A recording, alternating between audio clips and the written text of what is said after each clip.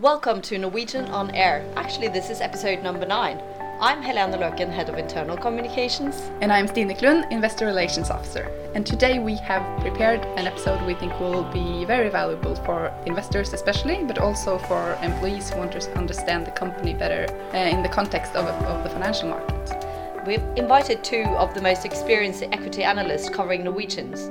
A Norwegian to get to know the company better from the sell-side point of view, and basically to hear whether they believe that we are, as a company, overvalued or undervalued. And in the coming weeks, Norwegian is going to release both traffic figures for September and Q3 results, so maybe they could give us some insight into how they read these reports. And we are back with our 2 guests. Welcome Preben Askildsen from Carnegie and Kenneth Sivertsen from Pareto. So you 2 are one of the 2 equity analysts that has followed Norwegian for the longest time and also opinion leaders in the stock. So maybe you could start with a brief introduction of yourself. All right, should I shoot first? Preben is my name. I've been working as an equity analyst since 1998 in Carnegie since 2005. Covered Norwegian since 2012, and prior to that I covered SAS for many years back in 2006 to 2009, and still sitting with my Excel sheets. Yeah, Kenneth, I've been working as an equity analyst since 2007, and I've been following the airline industry since 2009. And now I've covered both Norwegian and SAS, and we look at broadly the European space and also the global space within the airline industry. So it's taken a lot of time, and I use a lot of time in a spreadsheet and discussing with the investors on these cases. Tend to be quite volatile and stark opinions on the case. Yeah, it's definitely an interesting stock to follow, but also for our colleagues, we'd like to understand a bit more on, what is your target price on Norwegian, and what valuation methods do you use to get to that? We could start with you, Kenneth. I have a rated a buy and a target 375, and on a valuation metric, it's fair to say that the earnings multiple is not quite useful in the short term, so I tend to lean on my net asset valuation. And I think that what the company has done over the past 10 years is building a large company while the earnings has been suffering under the growth. So I think it's fair to see through that. What could the company be worth once the growth pain level off? That's so I'm sticking with a buy and quite high target. Very glad to hear. And you have the same target price, don't you, Preben? We have, I think, exactly the same target price, and sort of do the same thing as Kenneth. Try to look into 2020, try to see what normalized earnings can be in Norwegian when things are sort of calming down a bit, and then adding a multiple to that. And right now my target price is also influenced by the fact that I think there are players out there interested in Norwegian, and I think if there is an acquisition of Norwegian, the current shareholders should get some of the synergies that would materialize between these 2 companies. So it's hard at least for me to sort of support 375 on Norwegian on a standalone basis right now. But if the unit costs continue to come down, things turns quite quickly in this company. You touched on some topics, but let's move a bit deeper into the case, and maybe you could give us some more bull and bear arguments for Norwegian. As Kenneth started saying, it's extremely volatile. Of course, you have very, very high gearing. You've gone through a very long period of aggressive growth. So it's been difficult for us on the outside to really understand the profitability in this company and where the margins will be. I think the bull argument right now is that we start to see the unit cost coming down. We can start to understand that some of the higher than expected cost relates to the growth, and we can start to at least have some idea of where the margin will be. If that's correct, we can also see that the company is defending its very high level of debt, and there are money left for the shareholders. That's the bull case. Yeah, and that was also your focus in the Q2 results update. Yes. On the cost base. Absolutely. No, I agree with Preben that it's a leverage, high leverage both on the financial and operational. It's that's why it's volatile. But I think also in the shorter term you will see this fluctuation, but while the longer term is more important what you have invested in, and that's a fleet. The fleet provide a huge benefit on the cost side. It should at least do once some of the extraordinary cost disappears, and particularly on the fuel saving, but also on the maintenance, and you could keep the fleet flying more hours into a certain extent, and all this will contribute to that you should have a more competitive cost base that will provide you with the opportunity to offer low ticket prices, but still make a decent margin. Will leave some capital left for shareholders. And you did, in one of your analysis, you referred to EasyJet's growth and showed that margins tend to improve once capacity growth diminished. Yeah, you've seen that in several examples on other airlines that have been ramping up. That once a period when the growth in terms of seats or establish of new routes, in particular the latter one, it comes on the expense of the ticket prices and the yield. So instead of taking a lot of marketing costs, you go in, you make yourself a room with lowering the ticket prices to attract demand, and then once this load factor reaches a certain level and is established in the market, and you are able to increase the ticket prices slightly to improve margin again. So you saw it in EasyJet. Have a quite high growth for a long period, and once they took the growth down to around 10%, the margins started improving, and then it's been a nice 7-8 years for them. But I think we'll see the same on Norwegian. It will take growth gradually down, and then the margins should improve. As I think people struggle to understand how much growth has been put into the market over the last few years, particularly on the longer side. This is a new market, and they have to fight with the flag carriers, which is dropping at the prices quite substantially to keep them away. But still, they have Norwegian has been able to attract some 7% market share over transatlantic flights. But and that has definitely come on the expense of the profitability. But I think once the growth now slows, I think for 1920 you will see lower growth, and then you will see profitability starting to increase. You mentioned the unit cost, Preben specifically, and a large part of that, if we look at the soaring fuel prices that we see at the moment. But you mentioned the scale advantages that you might see Norwegian having now as the growth moderates. But how do you what are the key ingredients you're looking at for the unit cost, and what's your expectations there? I tend to disregard the fuel cost when I look at the unit cost, because fuel is really nothing you can do that much about. We know your fleet. We know that you typically spend 20% less than at least the average carrier out there. But that's already sort of modeled in. So the only input we have in the model is the volatility in the fuel price, and that's what it is, and it's for everyone. So if there is any negative part for Norwegian, I would say that it seems like other players have a tendency to hedge further out. So you might have a short-term squeeze, but over time you're sort of put under the same pressure, and that eventually leads to a higher yield. So fuel is basically, it will affect the demand if it gets too high, and you might have short-term squeezes, but over time everyone is under the same pressure. So when I look at unit cost, I tend to look at all the other parts. And then of course personnel is what's been really difficult to understand, because you've hired in waves, and it's not always easy for us to see when the personnel cost increases compared to when you get the fleet. And then technical and maintenance have also been very difficult, because there has been changes in how you book the cost. It seems to me at least that there is difference between the short haul and long haul, how you book the cost. So it's really not a very steady pattern, which is always difficult for us on the outside.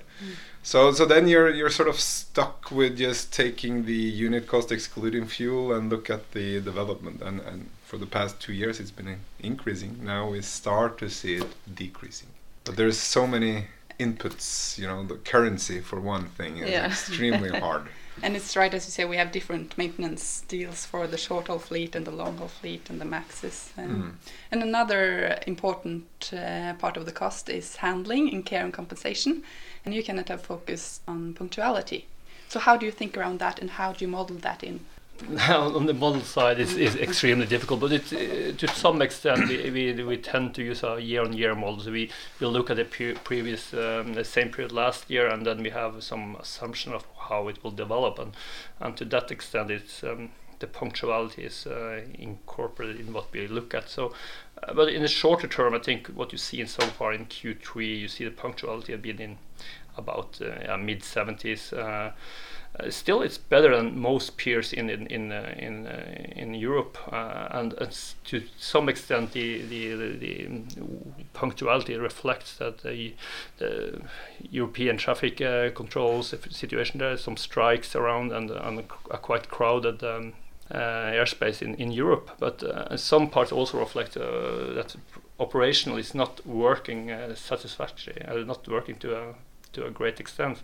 Hopefully, with lower growth, you will improve that one and get it up. And with improved punctuality, I think the cost should come down, because it's quite expensive to have what you have now. With 25% of all the flights is basically delayed more than 15 minutes. So that's quite expensive. So, but that's included to our numbers from 17, and also. But for me, it shows that the cost will still be held back compared to what I think the potential is. Once the operational improves. You mentioned that you looked at peers, but to what extent do you follow the industry and peers overall, apart from the companies that you cover? You need to look into the big ones. You need to read the quarterly reports. You need to follow the presentations they held. But you don't, at least I don't, make very specific models. I don't have a model on Air France like I have on Norwegian, but I do have a short Excel spreadsheet with sort of the headline numbers and what they say on traffic and what they say on yields, and sort of just try to get this big picture. And you get a very good big picture if you have Ryanair, EasyJet, British Airways and Lufthansa. You basically have the view on how Europe is developing. So I mean, we are a company or an industry which is also, you know, quite highly portrayed in the media as well. What do you see as spam, and what are substantial things that you follow? Well, statements from other CEOs I don't pay too much attention to. We're glad to hear that. No, it's a lot of noise out there, but I think some is it's an industry that the interest is high and opinion is wide, so a lot of different opinions. I would say over time you sort of see where you have good sources and where you don't have good sources. The same with journalists. Some are very good, some are very bad. So you know who to listen to and who not to listen to. The big organizations obviously knows what they're doing. And then there are some people just extremely interested in airplanes, and they have a lot of information, and some of them is actually pretty good to follow. Some are not. So I mean it's experience. You just have to listen to them over a few months and quarters, and then you see that this is actually somebody with good information. But the most important updates from the company is the traffic figures and the quarterly presentation. So yes. How do you read that? What do you focus on when this is released, and how do you use the traffic stats to model the quarterly numbers? The traffic stats is give you a glimpse of the one part of the P&L, the top line, the revenue. You get a passenger revenue, so that's it give you quite good visibility on the short term, and then you could look at I think the load factor is perhaps the most important number to look at. How is the product being taken at a certain price? Is the relationship between price and the load is important. So, but that's just the short term. Then you go into the quarterly report. Is definitely, as we mentioned, sometimes it's a leveraged company, so how you develop and how you deliver on the quarterly results are important. It's the most important is how you deliver compared to expectations out there, and then if it's a deviation, where is the deviation? Is it positive or negative? And so it's basically our foundation for what we then build a model on try to predict the future, and definitely predicting the future within the airline industry is not easy. So it's been more scenario based. How much space do you have compared to some crucial metrics that's important. Lastly, could you give us some insight into the dialogue that you have with buy-side? What are the topics that you discuss the most, and what are the questions from buy-side? I think buy-side tends to change their topic every week, especially in Norwegian. But joke to side, there is no clear answer on that. You know, one month there is a lot of focus on the yield.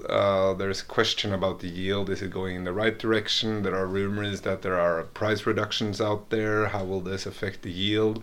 And then we get a few months with yield being pretty stable. That is not in the attention anymore.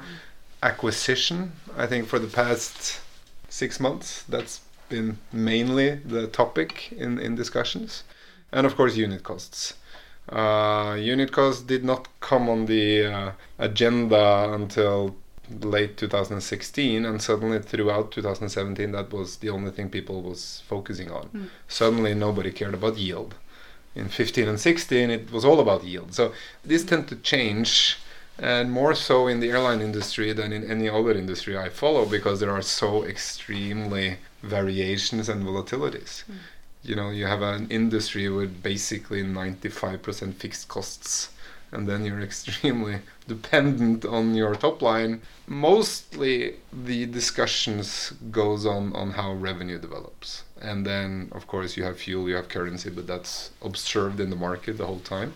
But of course now with Norwegian, I would say in Europe in general, consolidation is very high on the agenda, because everyone seems to understand that something has to be done with the European airline industry. It's too fragmented. And we've seen the successes in the US for the past 5 years, where they've gone through this consolidation process, and now you have a much more healthy business. Just a few big ones. Yes, and at least my prediction is that the same thing will happen in Europe over the next 5 to 10 years, and that's of course of buy-side investors' interest. And that's probably something that's easier to discuss with you, especially the acquisition, than with the company, now that the company is quite quiet on that. Yes, I would think so. It's difficult, at least for management, to give any specific details on this. And frankly, they shouldn't. That's on the board level, and management must be focused on running the business as good as they can. Until now, I hope, at least going forward, I hope that the Norwegian stay as an independent airline. So I think it's a great company. So yeah, we'll definitely miss it if it being acquired or something, but I think, as Preben mentioned, a lot of discussion is on the consolidation part, that's for sure. Thank you so much for joining us in the studio. Thank you. Thank you. It's been a pleasure. That was it for today's episode, and we'd like to underscore that the views of the equity analyst is not the view of the company. Just a small disclaimer. We would also like to remind our listeners to send in proposed topics and feedback to investor.relations@norwegian.com. Thank you for listening.